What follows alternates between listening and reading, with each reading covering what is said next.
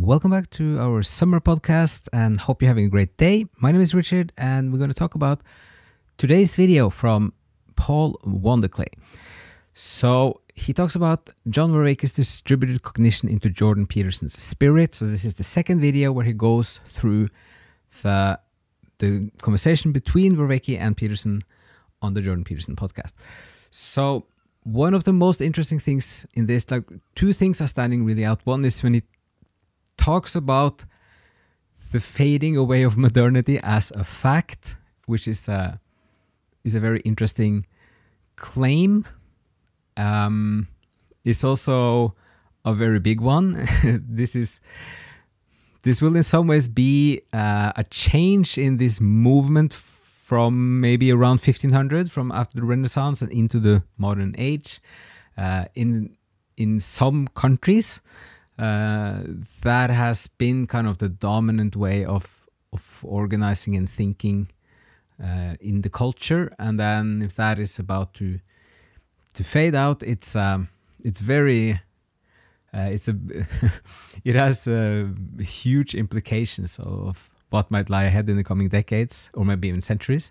So that is one interesting part that we will talk more about. The other one is a bit more concrete, which is about understanding a way of thinking, which is when he keeps talking about using the word spirit, which is in the title of the video, but it's also understanding conceptually and also pondering the reality of spirits, which is, as Vanderklay points out, an ancient way of talking and thinking.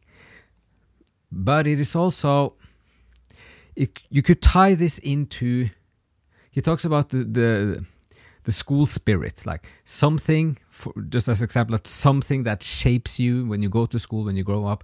You can have other kinds of spirit, like the spirit of capitalism is another example he's using, which is the title of an important book, which is kind of a way of talking about a movement or something that is in the culture that is shaping people, and you encapsulate or you try to contain or at least address or approach something like this with the word of a spirit. This might be one of the most important and also essential parts of understanding when you read, if you try to understand, for example, Dionysius, which is so important for the Greek founders, for the Orthodox faith, and also for the Catholic theologians in the 11 and 1200s when they kind of lay the groundwork for the new Catholic theology with Bonaventure and many of the other thinkers, especially on the more spiritual side versus the more rational side. And it's also everywhere in Paradiso with Dante as well. So you have these levels, and we're just going to touch on this very briefly, but it's this way of understanding that the angels or the angelical beings, you could also think of them as spirits. So the spirit of knowledge is a thing that the spirit of knowledge and the spirit of love are kind of the two strongest forces. And then you address these forces or intelligences or spirits or angelical beings as something that you try to understand the nature of, and you try to understand how they are playing a role in our lives. How maybe in some ways you could also then, in one way it's a question of perspective, but like is it like if you think of knowledge and love in your own life, is that kind of something that is in your life and that you are pursuing, for example, or that you are discovering, or are these things more immaterial forces that are there and then they kind of pick you and you become a manifestation of these forces?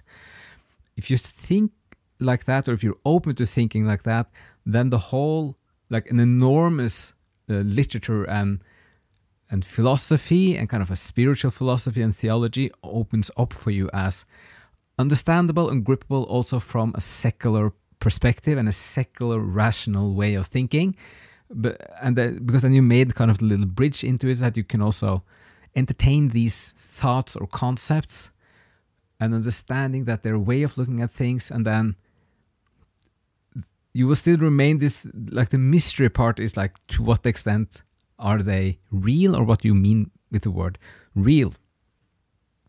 But it's hard to not acknowledge that, for example, love is a force in the world that has a tremendous impact on people. So that's just, it was interesting how this Californian pastor, Vanderklay, is then suddenly invoking like this language of spirits. And also in some ways suggesting that this might be more present in kind of the time to come.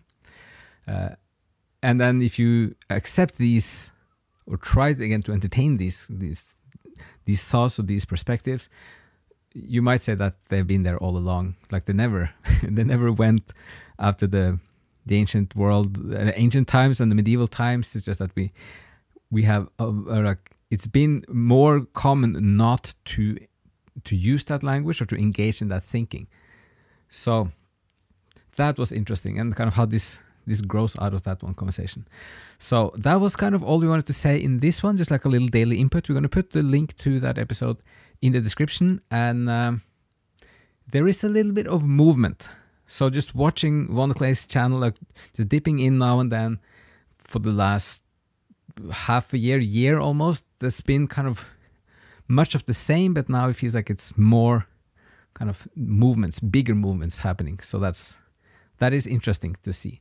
And also how some of this is also linked back to acknowledging that what might be seen as kind of new, like charting into new territories, like very much Vervaeke and Peterson seems to be doing, that they're kind of pioneers into new areas or new understanding of things.